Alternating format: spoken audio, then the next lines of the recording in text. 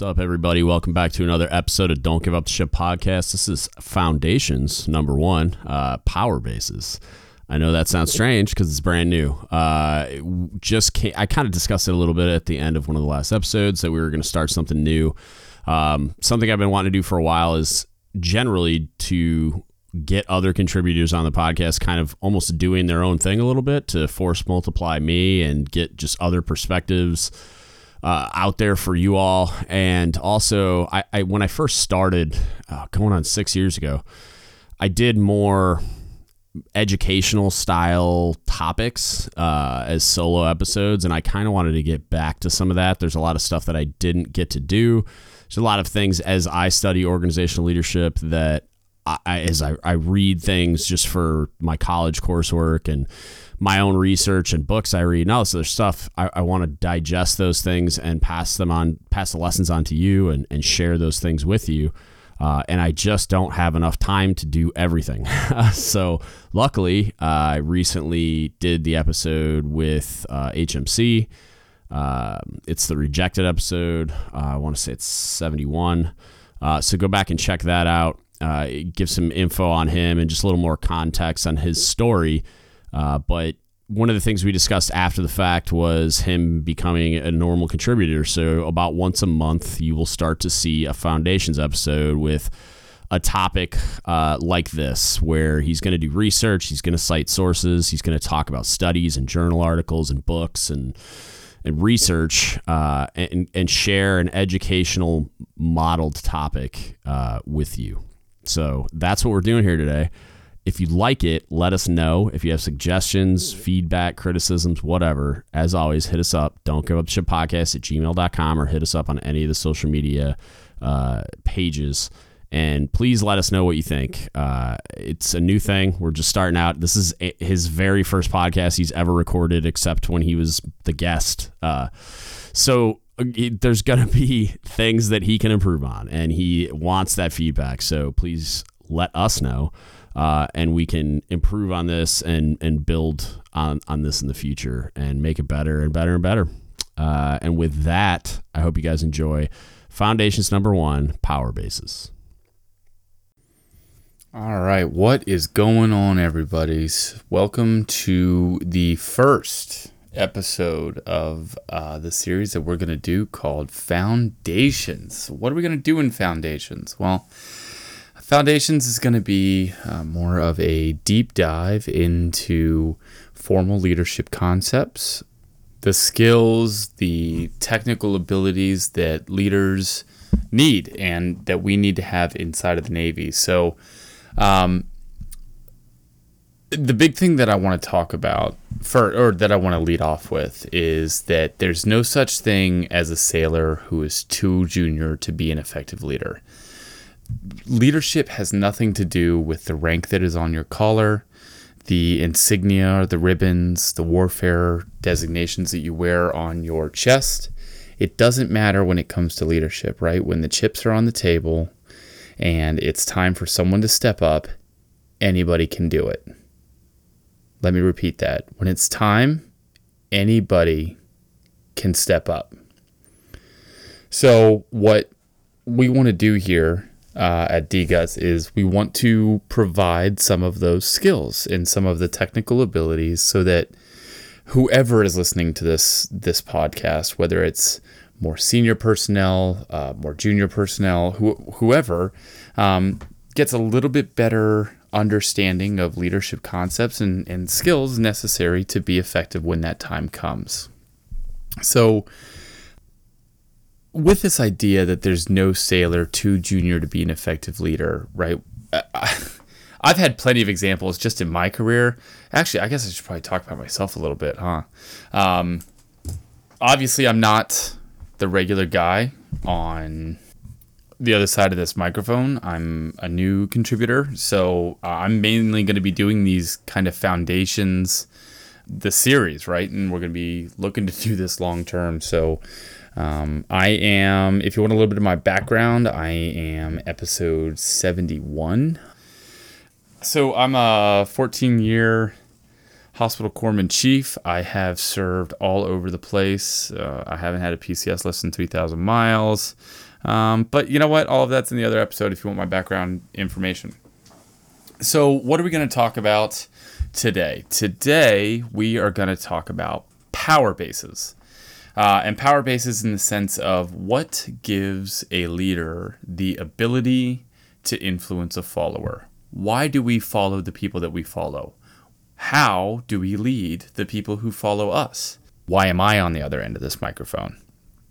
First of all, I'm not an expert, right? I'm not some kind of like leadership guru, and there are plenty of sailors out there who, when my name is uttered, they would curse me, right? Because I am, or was, a leader that they just fundamentally did not need when I was there.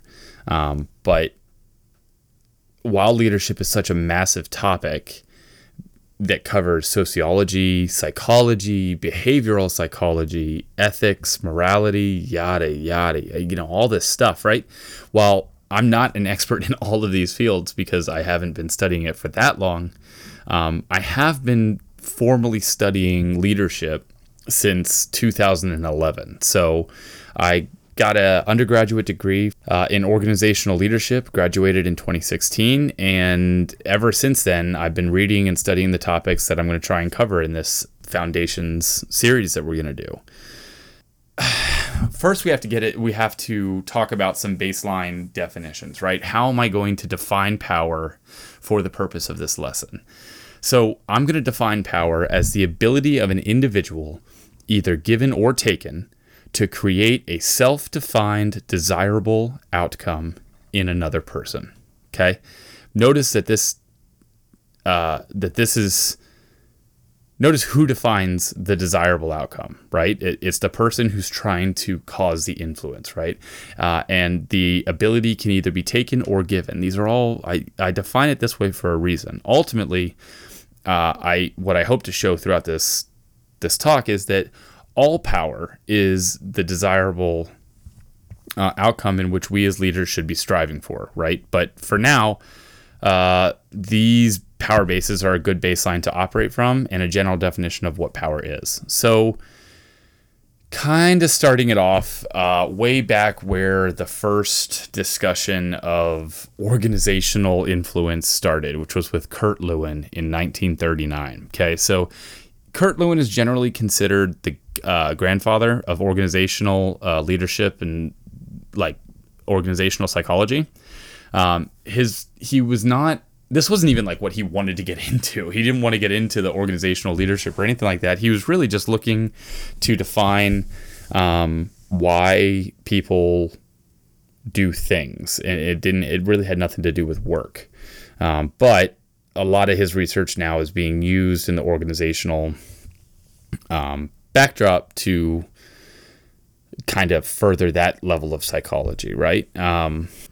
So Kurt Lewin, in combination with Ronald Lippitt and Ralph White, published an article in the Journal of Social Psychology, and it was titled "The Patterns of Aggressive Behavior in Experimentally Created Social Climates," and social climates was in parentheses. So in that, he outlined three major types of leaders in social concepts, and the social concepts being everything, right? Your family, your friendships, the in-groups and out-groups that you're a part of or not a part of, the PTA, everything.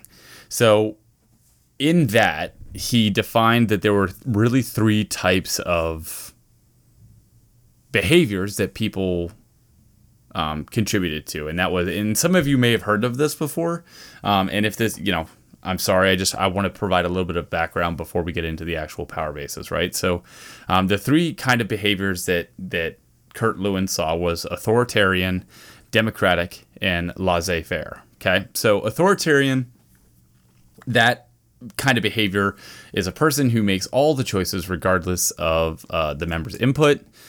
They provide very little input to the team unless providing clear instructions on how to complete a task, dictating how the task should be completed with the intention of evaluating members based on that example, right? So they are not the ones who are going to ask your opinion on how to do something.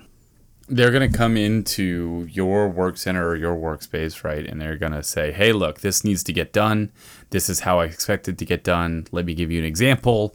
And you know, in all reality, we would definitely call these people harder to work for, right? They're task oriented. They want you to get this thing done, and they want you to get it done in exactly the right way. A good example of an authoritarian was Henry Ford, right? And for those of you who don't know about Henry Ford, he was the one who invented the conveyor belt. He was the founder of the Ford Motor Company, and he hired people not because they were people or because they had a special skill set, but he turned people into machines, basically.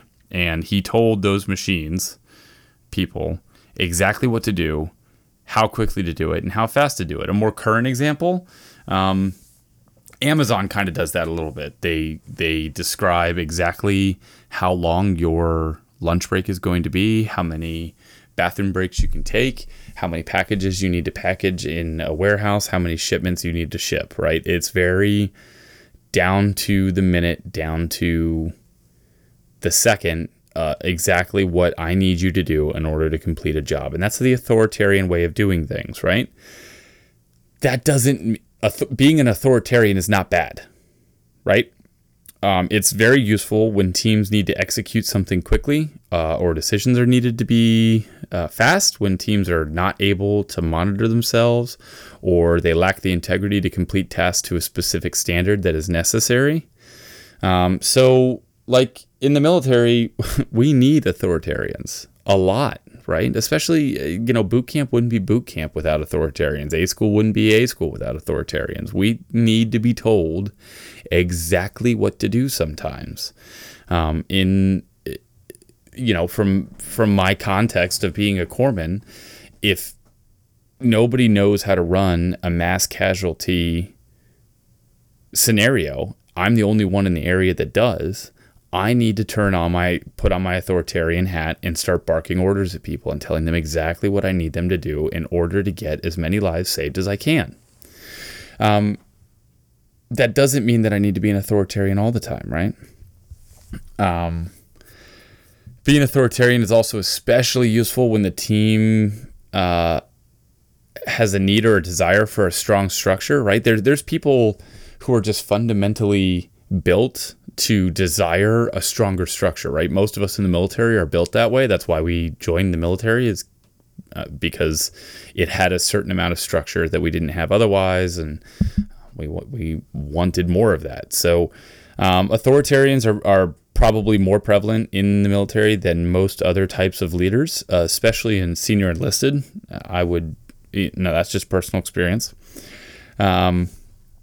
And authoritarian leaders tend to be friendly or impersonal, one of the two, but they don't tend to act aggressive. They might come off that way, for sure. There's no doubt about that, but that's never their intention, right? They don't act aggressive for being aggressive, just for being aggressive sake.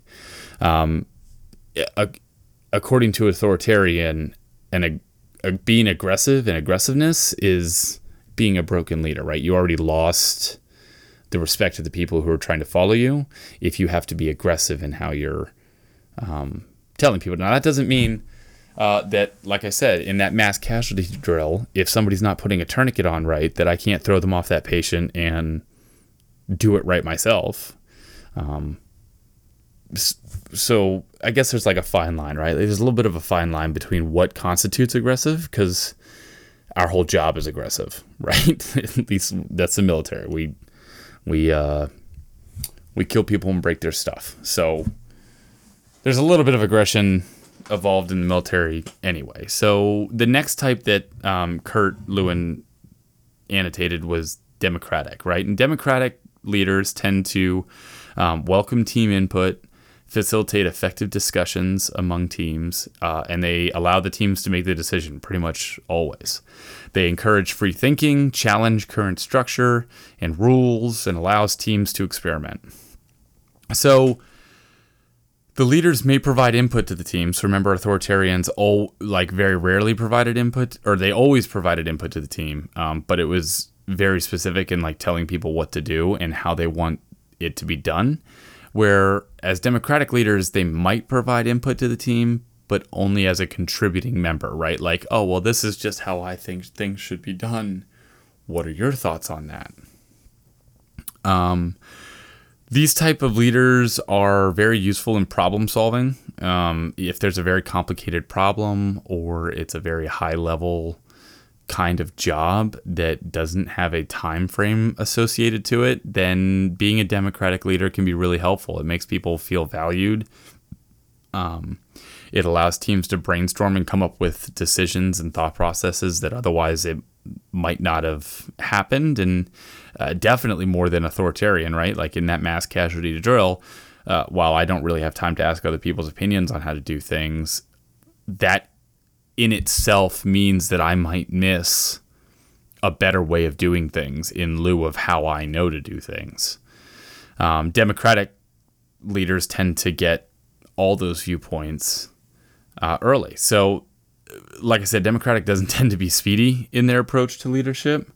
But, however, they are highly effective at focusing talent where it's most effective. Okay, so they're just good at getting people in the right place at the right time. So laissez-faire is a type of leader. Back to Democratic, right? In the military, we need Democratic leaders too, right? I don't need my battalion commander to just be constantly telling my company commanders or, in light of the Navy, I don't need my commanding officer telling all of my department heads, being an authoritarian and telling them exactly what he wants them to do in all of their shops, right? I need him to kind of get their opinions on things, right? Ask the suppo about supply stuff. Ask the SWOs about, SWO stuff, or the aviation guys about aviation stuff. I don't need to tell them how to fly their planes or run their supply departments or tell doctors how to do medicine. I need to ask them, what's the best way to do it? And then make a decision from there. So democratic leadership styles are useful too. But again, that's specific, or that's when it doesn't need to be timely. It doesn't need to be, it's not like a crisis situation, right? The third thing that Kurt Lewin noticed was laissez-faire, and that allows groups to complete tasks autonomously. Like basically the leader is just not involved with the team at all, unless absolutely have to. So it allows groups to complete tasks autonomously with no input or feedback from the leader. The leader tends not to participate in the work at all, opting instead to allow the team to carry out the tasks that they already know is necessary. So this is a type of leadership style that's highly effective only when the team itself is highly effective and self-starting, right? If you've got a team of absolute pipe hitters that are, the EPs of EPs, and every one of them would be mapped in any other situation, and they can run by themselves. They know what needs to be done and they'll go do it, right? This is not a really effective leadership style inside of the formal structure that the military holds. This is a leadership style that's probably a little more conducive to maybe like a training environment. And actually, I used this leadership style one time. One of the best duty stations I ever had. So I was the senior medical department representative for a training cell that was in charge of training combat life-saving and tactical combat casualty care, so CLS and TCCC for all you corpsmen that listen, to all of the embedded advise and assist teams that are deploying downrange, right? So for those of you that listen to this podcast that don't know what an advise and assist team is, it's a team of like 40 people who are all masters in their specific trades, right? Like you got armorers and corpsmen and whatever. All of these different aspects of being in the military. And they deployed, we were sending teams to Afghanistan, and they would basically embed with the Afghani army and teach them how to be an army, basically. So I was the senior medical department representative in charge of teaching these two courses and for all of these deployers heading downrange. I had a staff of 3 people, all of whom volunteered to be there, and all of whom were extremely proficient in not just the information we were teaching, but also how to teach it, right? Because those are 2 different skill sets. So I had a staff of 4 people. I didn't really have to tell them what to do week to week for the grand scheme of things. We really just kind of came into work.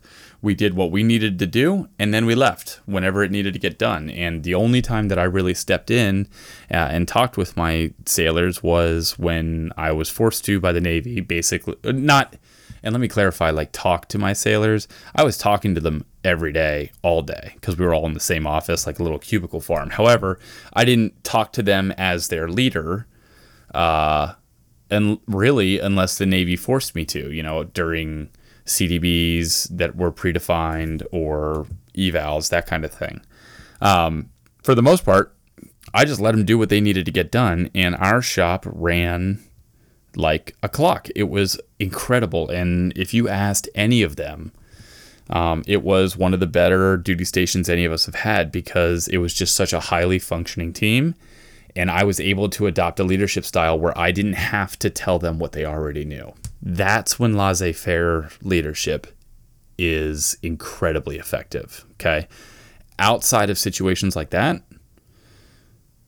it is almost always disastrous because the leader is not involved. They are not observing or really doing anything with their sailors. So if their sailors are not taking the initiative and don't know what to do, then most of the time things are going to start falling through the cracks pretty quickly. So if you're going to use a laissez-faire style of leadership that Kurt Lewin defined, then make sure you're in a scenario where that works. I would just recommend, maybe take the training wheels off first, but still kind of stay heavily involved as far as observing. And then if things continue to go, like after like a 6-month period of the training wheels being off, then hey, disengage, fully get involved with the laissez-faire leadership style. So getting into a little bit more of that research that Kurt Lewin did, he wanted to define power, and this is different than how I define it. He defined power as the possibility of inducing forces of a certain magnitude on another person, right? Again, incredibly generic, right? It was not specific to organizational leadership. His research just kind of served as the diving board for everybody else to go off of. In 1944 and again in 1951, he expanded that definition of power to include a power field, basically where an individual who is trying to induce that force of a certain magnitude on another person does so over a broad range of their environment. For instance, as a chief, right? When I try and convince somebody to do something, I usually do it through multiple channels, right? I will do it by example, as far, let's do something as easy as like uniform regulations, right? I will do it through example, wearing my shirt stays, making sure that my uniform is good to go and looking good every time that I put it on. I will do it through explaining the rules and making sure that sailors have the information. And then in addition to that, I'll make sure that I'm inspecting my sailors. So not only am I providing them the information, but I'm also providing feedback during those inspections. And then if between those inspections I notice uniform infractions that need to be addressed, I'll address those to my sailors. So across all of those different aspects of my chiefing, I am trying to influence other people to adhere to the uniform standards, right? And that's what my power field is. Everybody has a power field. Everybody has a power field, even if you're not considered a leader, right? Like if you are a leader or considered a formal leader based on the basis of power that we're going to talk about, your power field is going to be a lot bigger. But everybody, just by existing, has some sort of power field that people will look to and can be influenced by. This leads to some of Kurt Lewin's later research, which was showed that in group dynamics and in social situations, these power fields that everybody's emanating in some way tend to overlap. So you can get competing power fields that an individual may feel at war with the group that they're surrounded by, or the people they're surrounded by, to figure out exactly where they need to be, where they need to follow.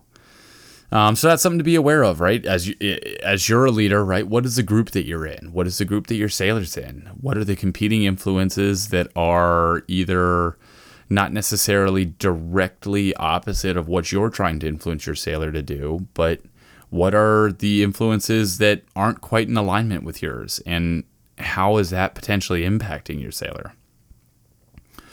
And power fields are also created on a group level. So outside of these competing individual power fields, groups, however you want to define that group, whether that be racial, ethnic, gender-based, rate-based, warfare community, however you want to define those groups, there's a set of norms that also has a certain level of influence over individuals, and that's a group power field.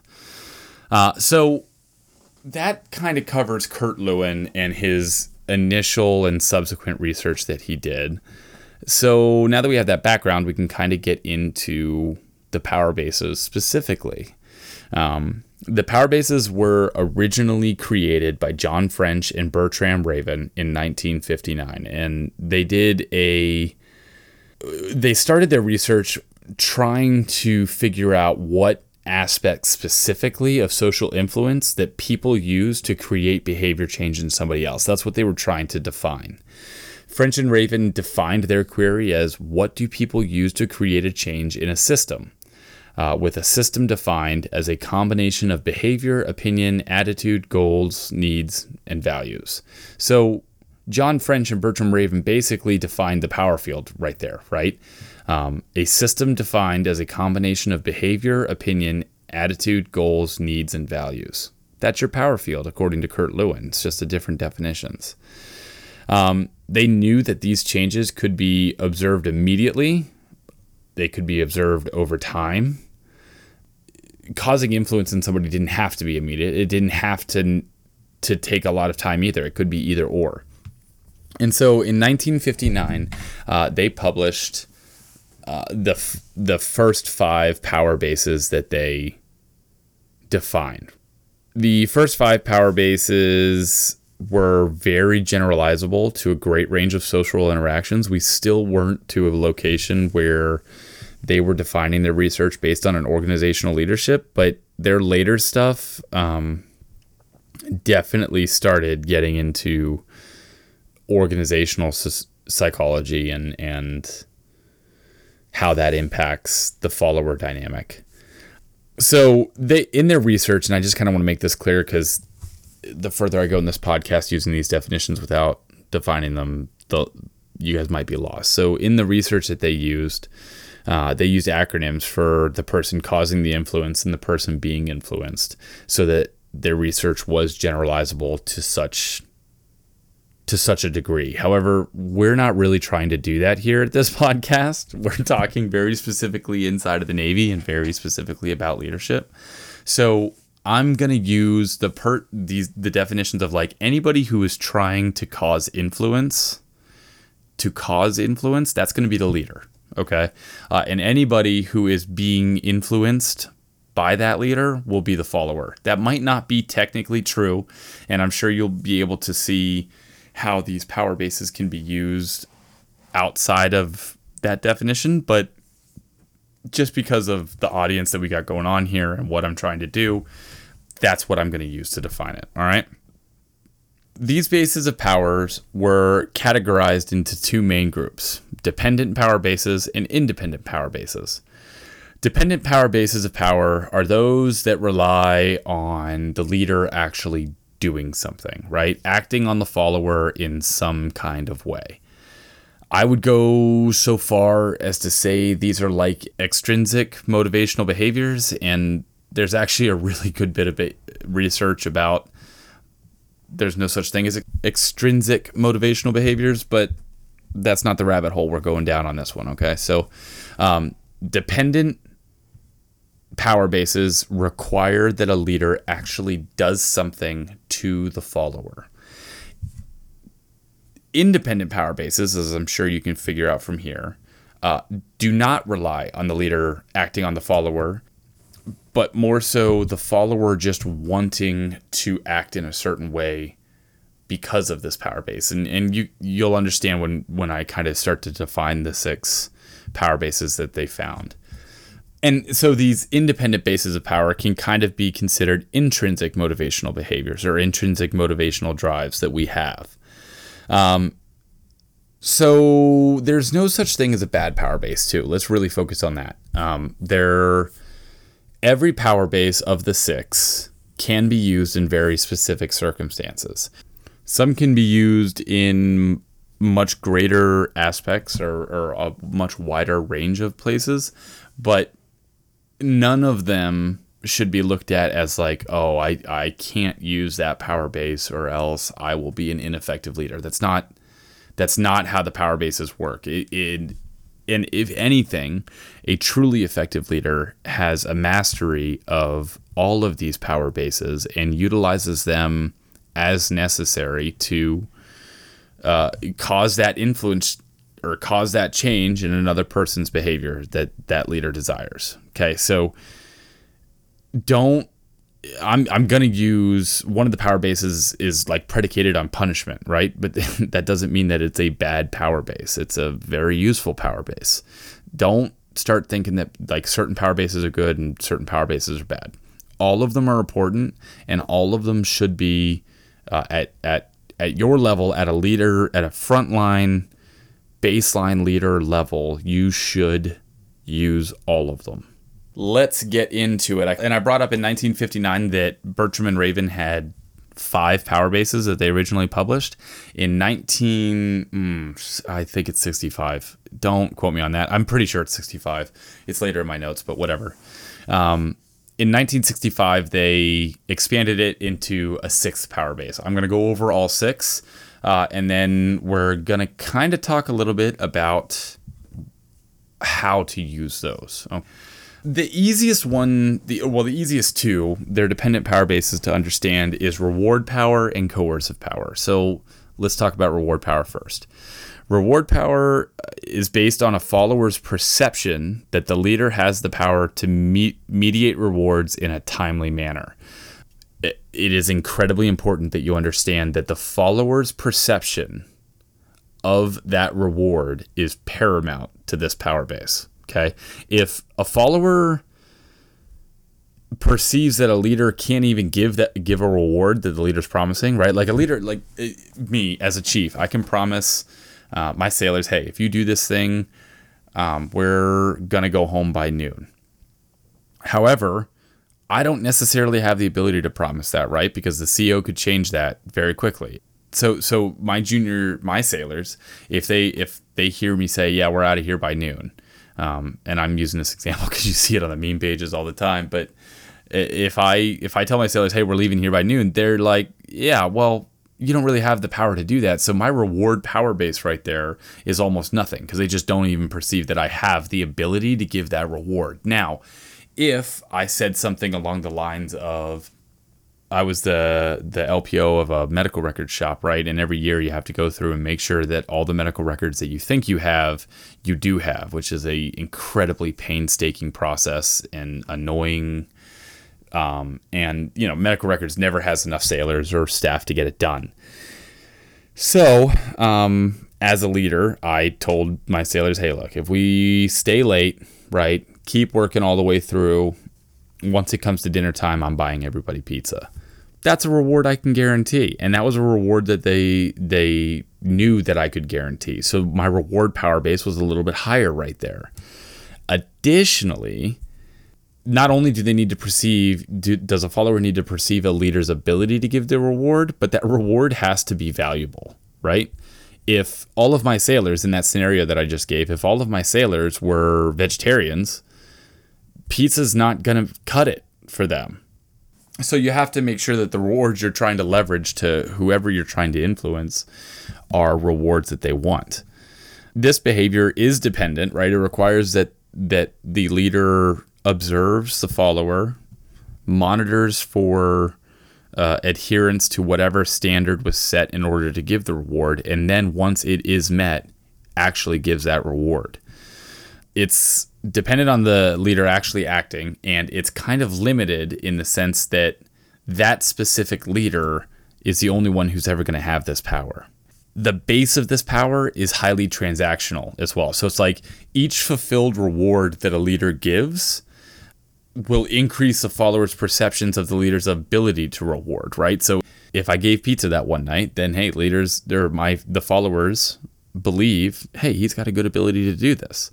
If I don't follow through on that reward, then my power base drops. And that happens every single time that a reward is promised. It happens every time. And I'm sure even you as a junior sailor had an experience where a leader promised you something and didn't follow through, or a leader promised you something and did follow through, and you, as a consequence of that, looked at the leader slightly differently. That's what I'm talking about when I say that this power base is transactional. Another really key thing to focus on here is that if a leader fails to reward a follower, even if that reward was only perceived by the follower to have been earned, right? Like the leader never really even formally promised something, but the sailor was just like, man, I did really good. A really good example of that is like SOQs, right? Because I know that I don't ever promise any of my sailors, hey, we're putting you in for SOQ, right? But some sailors might believe that whatever they did during that quarter warranted them being submitted. And if that chief or that LPO doesn't submit the person who believes that they earned that SOQ, that will reduce that leader's reward power base, even though they didn't even necessarily fall short on a reward that they actually promised. So reward power is pretty easy to understand, but there's a lot of nuance to it as well. And very similar to that is coercive power. Coercive power is the other side of the coin to reward power. Coercive power is power based on the follower's perception that a leader can and will act on the ability to punish the follower. Like reward, this is a dependent power base, right? It requires the leader to observe that sailor closely.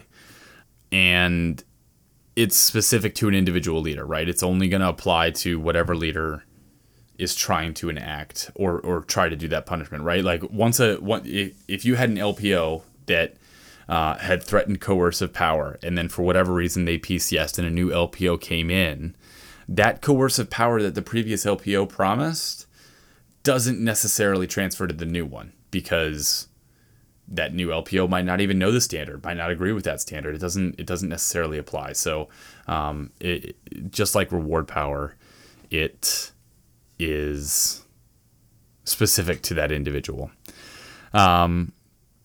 The coercive power of a leader also is incredibly dependent on the follower's perception of the severity of the punishment. Just like the reward, right? If the reward wasn't something that people wanted, then it doesn't really hold a whole lot of power. The punishment is exactly the same.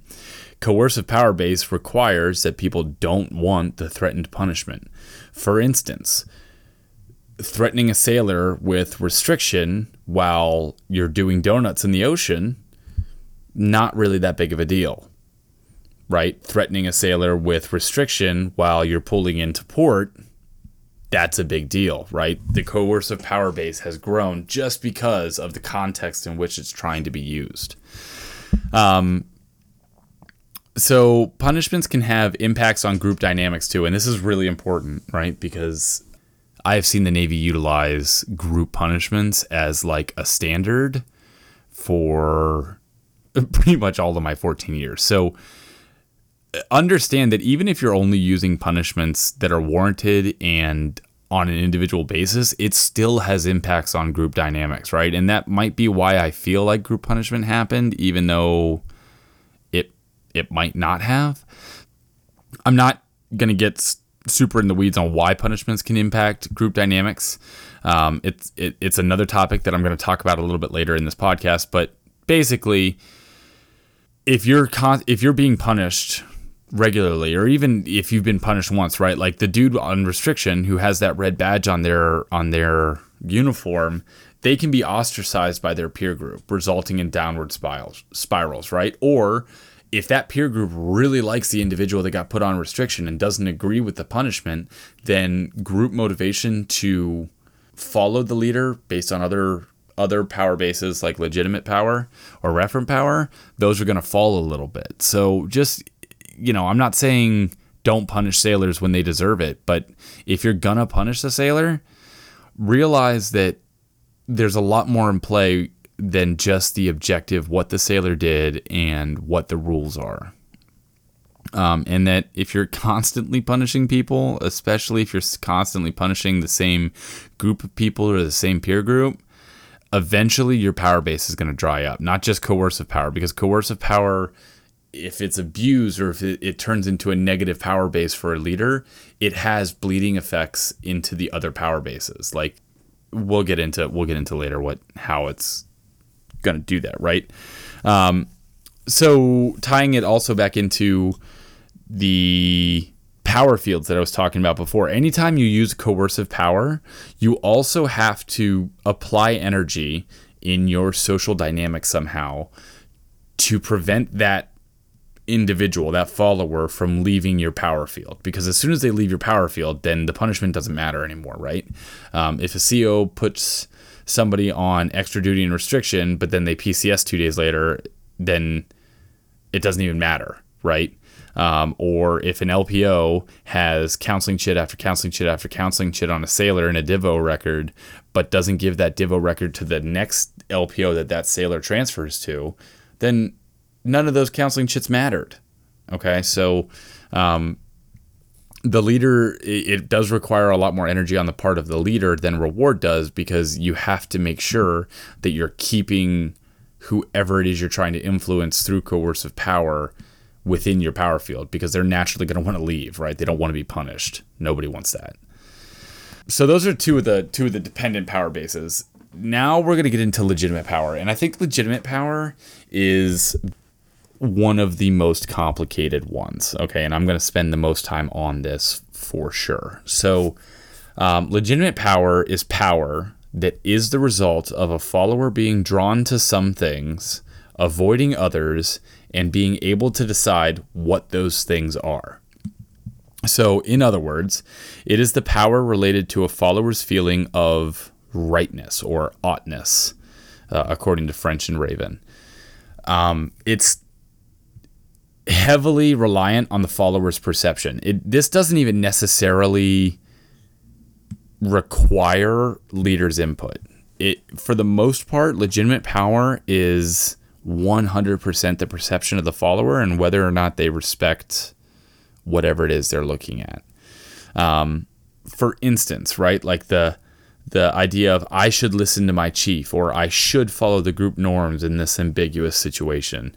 That's what legitimate power is. I should listen to my CO, regardless of why you feel that way. It's generally indoctrinated into you that you should. Therefore, the CO has legitimate power, or that chief has legitimate power, because you feel a drive to listen to your chief simply because of the fact that they're your chief.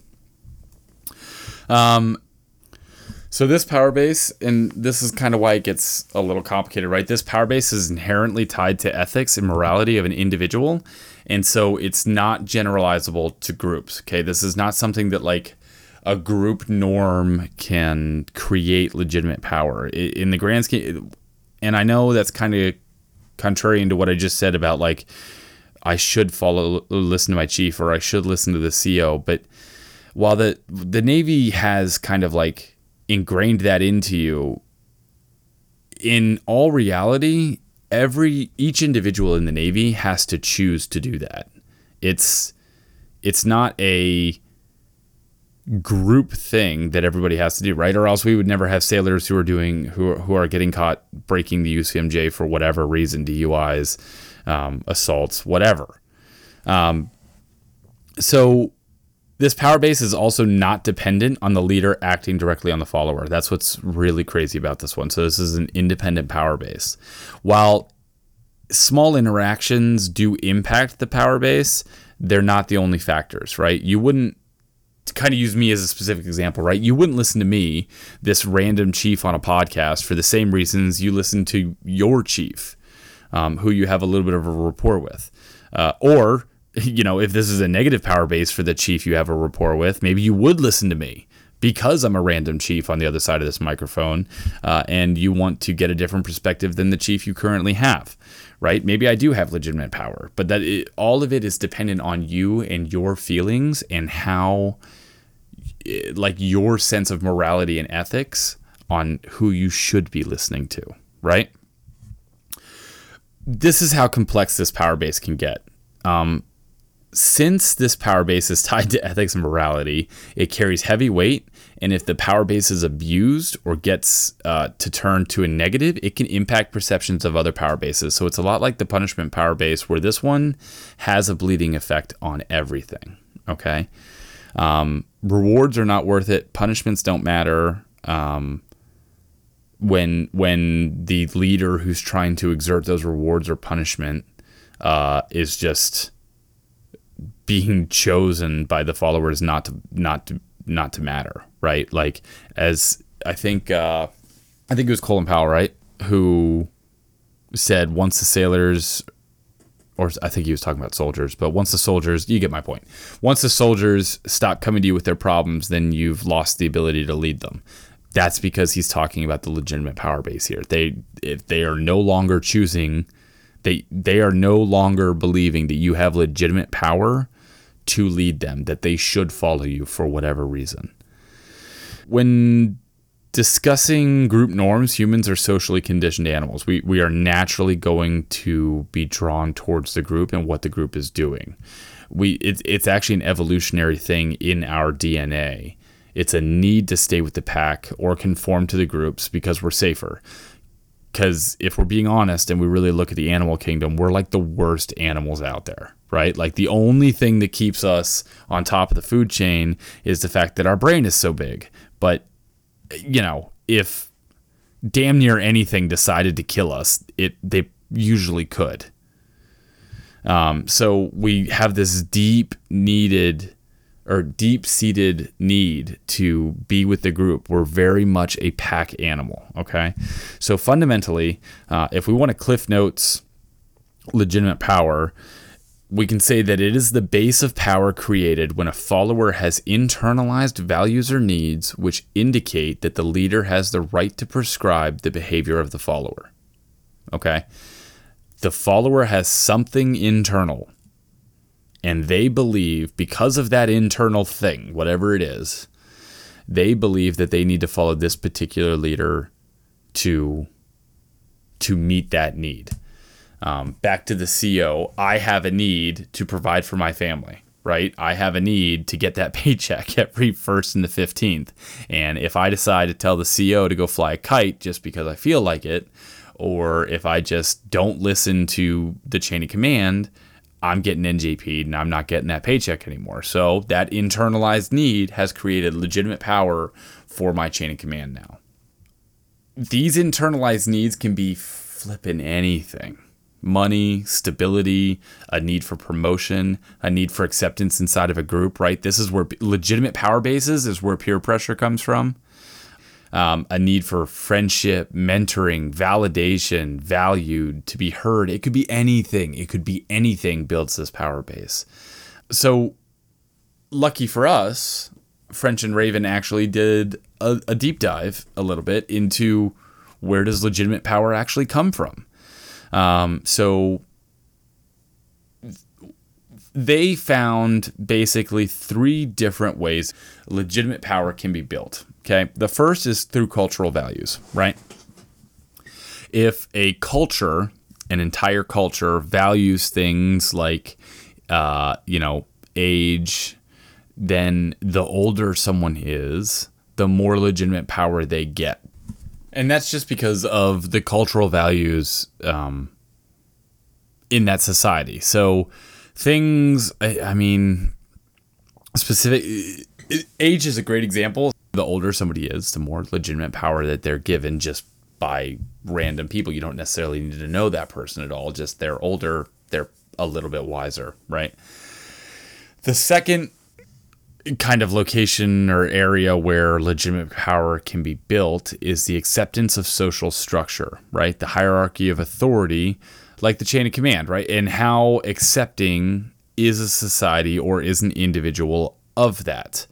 I want to make a quick segue to talk about Gert Hofstede did a great analysis on cultural values around the globe. And if you have, I'm telling you, that actually might be one of my later podcasts, is Gert Hofstede and the cultural values that he talks about, because it's incredibly useful when you're a leader and understanding where people's motivations and drives are coming from. But he did, one of the things that he measured was something that he called power distance. And power distance is how accepting is a culture as a whole of differences in power, just differences in power, not necessarily between anybody. But so for using our context in the Navy, right, how accepting is a culture of the difference in power between a chief and a HM1 or a PO1, right? Or a CO and a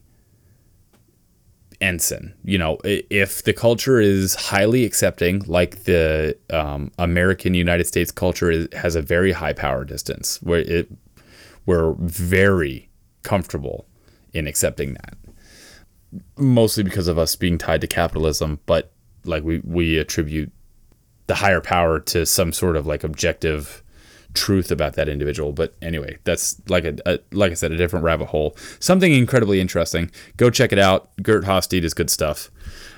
Back to French and Raven. The acceptance of the social structure is basically that, like how acceptance of the distance, the power distance, is a culture, right? Legitimate power, depending on this acceptance of the social structure, can stem from offices instead of individuals. So that's why a commanding officer will always have X amount of legitimate power, because we, as a culture in the Navy, believe, like, we're very accepting of that social structure, that we need a commanding officer, and in that commanding officer has X amount of authority. And I know, like, I'm not talking about like actual legal authority. I'm just saying in general, we believe that the CEO could tell us to come in early to work or whatever, because they have the legitimate power, the right for us to do that. So if we're going to apply a legitimate power base to an office instead of a person, that requires, because legitimate power is inherently tied to morality and ethics, right? That requires that an individual looks at that office as being morally right. Not the person who sits in the office, but that office. A great example of that, specific to American culture, is the presidency, right? Doesn't really matter who's in the presidency, and especially in the military, it doesn't really matter who's in the presidency.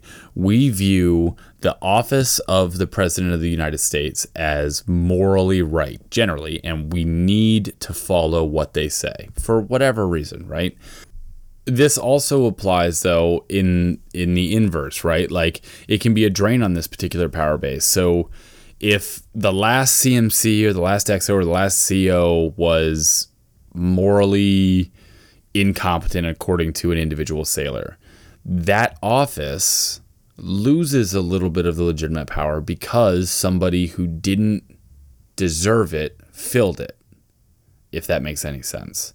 So sailors are naturally wary towards the next commanding officer or CMC or XO or whoever as they come in, because the last one sucked and the legitimate power was reduced because of that. And then the final location where legitimate power can come from is designation by a legitimizing agent, right? A follower perceives that a leader or whoever has the right to prescribe behavior to them because a legitimizing agent said so or vouched for them, right? We do it we hear it all the time, right? A new chief is coming in. The LPO has said, oh, I've worked with them before. They're pretty legit. They're good to go. Puts the sailor's mind at ease, right? That gives that incoming chief some legitimate power because the LPO that the sailor's already respected is vouching for them. And this kind of goes back to the episode that I recorded before as my background, but there was a select while we were going through this last season, right, who I had perceived was in dire need of some mentorship, or else they were going to get into the same kind of spot where I was. And I didn't want that for them. So I was chasing this sailor down, being like, hey, we need to talk. And he was kind of avoiding me because at that point he was still a little burned on Chiefs, right? And so it actually got to a point where he had to run my credentials kind of through another chief that he knew and say, hey, I know you know this guy. What are your thoughts on Chief what's his name? And luckily for me, he asked the right guy, because the guy was like, oh, 100% legit. He go talk to him, and the very next hour that select came and talked to me. I was like, okay, hey, look, let's sit down. And so I suddenly had legitimate power base for him, because somebody that he already trusted, somebody who already had a legitimate power base established, vouched for me. In all of these bases, though, right, where all of these legitimate power comes from, the leader must realize that the power only stems from the perception of the follower. This is crucial, right? This is crucial. The follower has to perceive that the leader or the office is morally right. And so if a leader understands that, then hopefully they'll act accordingly in maintaining that. But that can be a little dicey too, because what if your morals don't line up with the followers? It's a tough one. It's a tough one. And I think that, like, really the only way to get around that is just through these conversations. So I'll make another plug is have deeper conversations with the people that you're trying to lead or who are leading you, because you might find that there's a lot more in common between you two than you previously thought. And maybe those things that were delegitimizing or reducing the legitimate power base of that leader or your legitimate power base are not nearly as big of a chasm as you were thinking they were. So that, that's enough of that. But the next power base, I know this is getting long, and it's probably getting, your eyes are glazing over a little bit, right? But we have, 1, 2, 3, we got 3. So we're halfway there. We're halfway through the power bases, and we got the longest one done. Okay. So, let's take a second and look at what French and Raven called the referent power base. Referent power base is kind of the one that makes the most sense in my book. It's very intuitive. Okay. It's the power base that's created when a follower internalizes the desire to be like the leader for whatever reason, right? This is not the same as legitimate power, because in legitimate power, you're looking at that leader or that office as being morally or ethically right, and I should follow them because they are morally or ethically right. Referent power just means that you're emulating something in that individual, right? Like you see something, or you see, for instance, you might, your chief might be a really great communicator. And so you're going to be like, hey, I want to be like my chief and communicate like him. Okay. That's referent power. That's not legitimate power.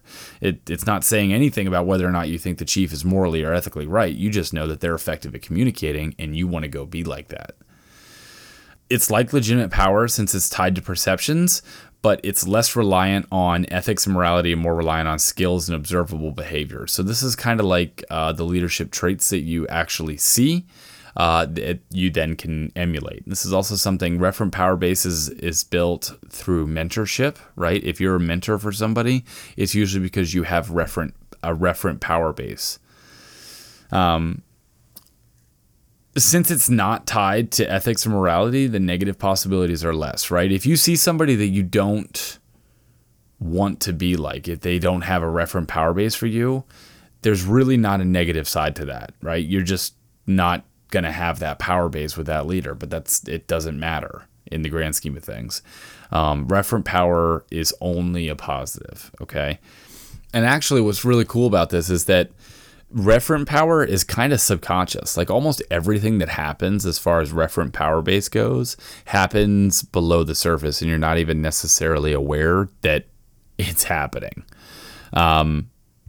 So it's independent. It doesn't require that the leader necessarily acts on the follower. The follower is just going to notice some sort of trait or behavior that they want to emulate, and they're naturally going to be drawn to that leader because of that.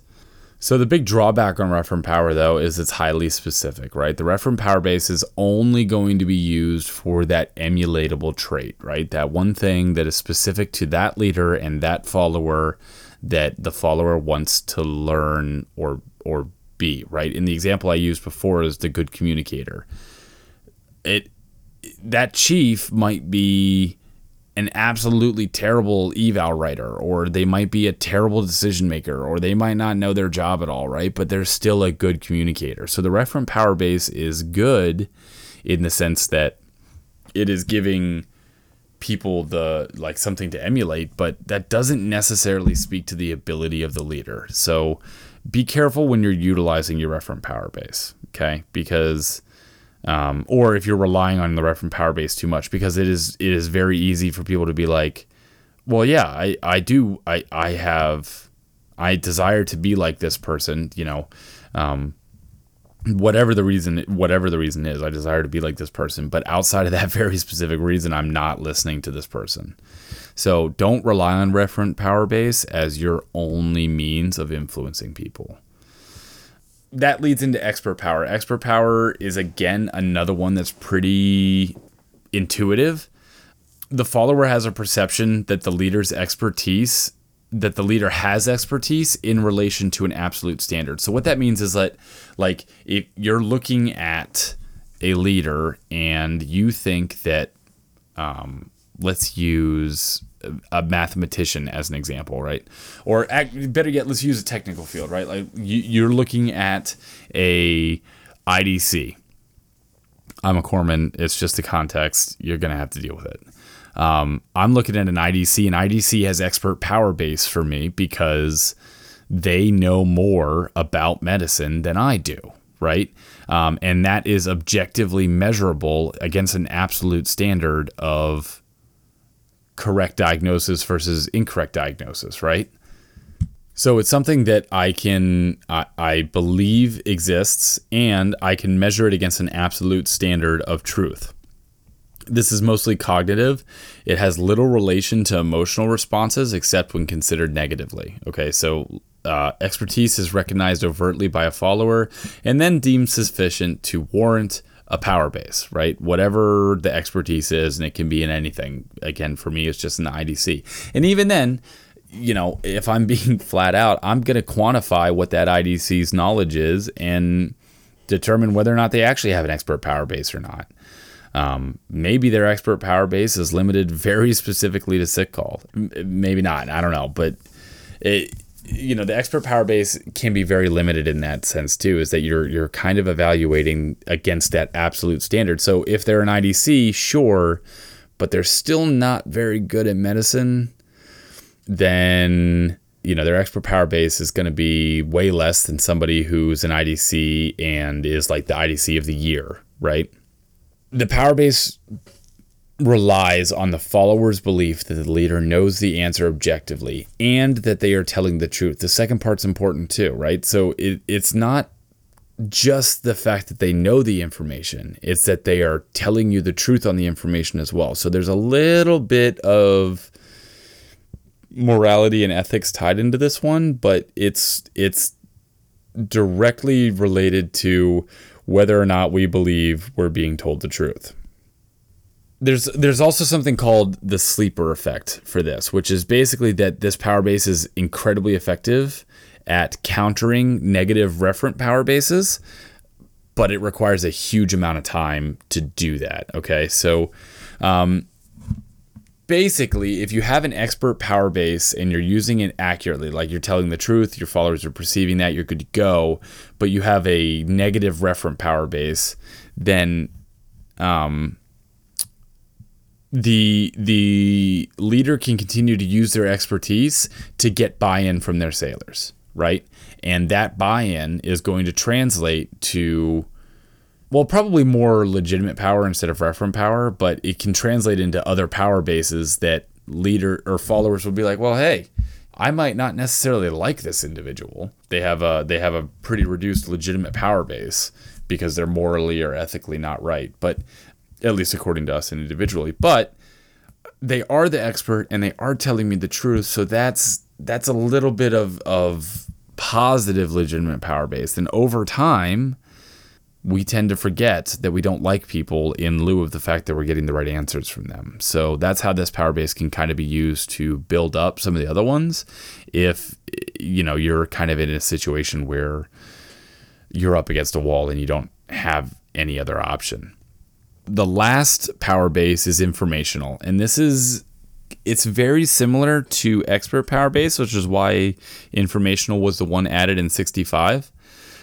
The big difference is that for the informational power base, it is not measured against a absolute standard. So informational power base is things like, as a chief, I go to the chief's mess, decisions are made at the chief's meeting, and I come back to the shop and I tell you what the decisions were. There's no way for you to measure whether or not I'm telling the truth. And it's almost irrelevant. The fact is that I have information that is pertinent and necessary for you to keep your job, and therefore I have a slight amount of informational power base because of that. That's the difference between informational and expert, okay? So this one is not imperative, but it is dependent on the leader actually giving the information, so it's a dependent power base, and it's self-sufficient, right? It's one of those ones that as long as the leader's acting on it, it doesn't really need to be actively maintained. There's information is a natural, especially in a leadership role, information will naturally come to you first. So you passing that information on will build the power base, and you not passing the information on will lower the power base. There's really no way to pass the information on and lower the informational power base. So that's what I mean by it's self-sufficient. To wrap up, I just wanted to talk really quickly about a study that Philip Podsakoff and William Tudor, and I might be butchering their names. Okay, the citation stuff is going to be at the end of this, or in the notes of the podcast if you're interested. But it's kind of important because the study talked about the group dynamics that I referenced before of using reward and coercive power bases on individuals. Okay, so we were talking about before how, like, if chief rewards or punishes an individual, there's a little bit of an effect on the group productivity as a whole. So basically, the thing that they found in that study is that it is irrelevant whether or not the power bases, the reward and coercive ones specifically, are being used on an individual, but it matters deeply how that power base is being used. Okay, so the study looked at 4 possibilities. One was rewards were being given contingently, rewards were being given non-contingently, punishments were being given contingently, and punishments were given non-contingently. Basically, that meant that, you know, rewards were being given based on a follower's input, that's contingently, or not, non-contingently, and punishments were being given based on followers' input, contingently or not. So what they found, their assumption going into that study was that if a leader used rewards and punishments contingently, they would be seen as fairer and group productivity would rise, and that if they were used randomly or non-contingently, group productivity would fall. What they found, though, was that while contingent rewards to individuals were seen positively and did increase reward power bases, the result was an increase of competitiveness and group productivity falling in the long run. Why do I feel that this is important? Well, because the Navy forces us into these highly competitive arenas, right? Forced distribution on our evaluations. Awards are given almost dependent on rank. When was the last time you saw an E4 that got a comm? When was the last time you saw a chief get a NAM? So we kind of get into these areas of like where we need to perform in a certain kind of way. We need to get these rewards. We need to get these evals. But in order to do that, we need to be competitive, right? Because even if the systems weren't broke by any means and that these rewards, such as EPs and awards or Sailor of the Quarters, were given 100% contingently based on Sailor's input, it was still resulting in a drop in productivity. So I really wanted to bring this up because be aware that anytime you use rewards, you're potentially increasing the competitiveness in your group, okay? And if you increase the competitiveness in your group too high, it will result in lack of productivity. Now, in addition to this increasing competitiveness, though, they also found that contingent rewards had positive correlation with group drive and cohesion. They weren't willing to say that contingent rewards gave rise to group drive and cohesion, but there was a positive correlation to it. However, productivity was not linked to contingent rewards and productivity other than the increase in competitiveness. So I just wanted to bring that up very quickly. It's a pretty, I mean, most of these studies, these are like 7-8 page journals, right? They can be difficult to get through, but it's not too bad of a read. So if you're interested in this stuff, I highly recommend going to read it. In summary, power bases are complex, to say the least. Fundamentally, followers must choose to buy into the leader and the power bases that they are choosing to use. If you don't have a leader that is choosing to follow you, is choosing to give you power, then you don't have any. I fundamentally believe that you cannot take power. Because even if you could, such as like legitimate power or reward power or coercive, eventually the negative repercussions of that will always catch up to you. But a leader who's using reward power base, but seemingly all over the board with how they apply the rewards, will have a very limited power, right? A leader who coerces an entire group for the actions of a single person can increase social pressures to conform, but reduce the power base of that leader.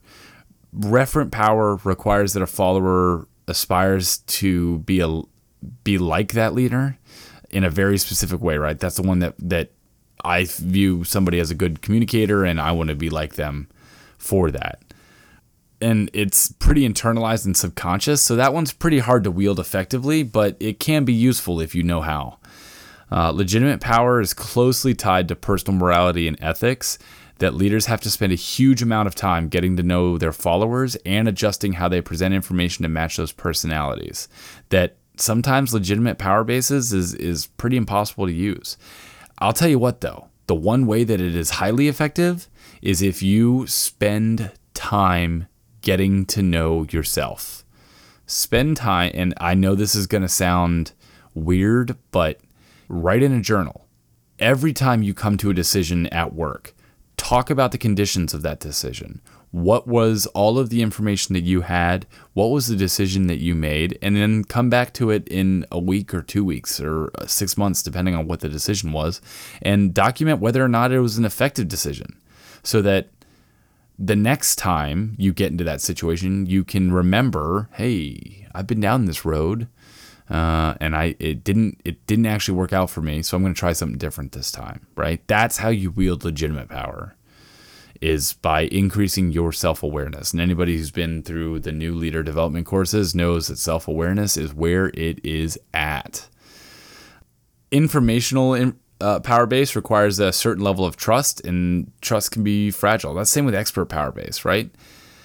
These power bases can make you seem a little authoritarian, democratic, or laissez-faire, and that's okay, because all three of those leadership styles that were first identified in 1939, those are useful. Those are useful sometimes. no matter what, though, understanding a little more thoroughly where a leader can get the ability to influence a follower can only help us in being more effective. If you run into a situation where a certain power base is not working, like the promise of an SOQ submission or the threat of captain's mast, or you don't feel like you have a ref from power base because nobody's coming and asking you, hey, can you teach me how to write an eval or whatever? Maybe adjust. Find a different power base that works a little better for that specific situation, okay? Don't be afraid to experiment in leadership.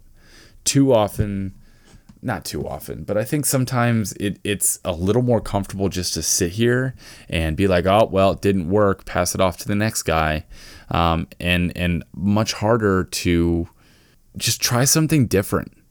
And the only way you're going to know what other different things to do is by studying this stuff and getting into it. So I really hope that you enjoyed this Foundations kickoff podcast, really, I guess.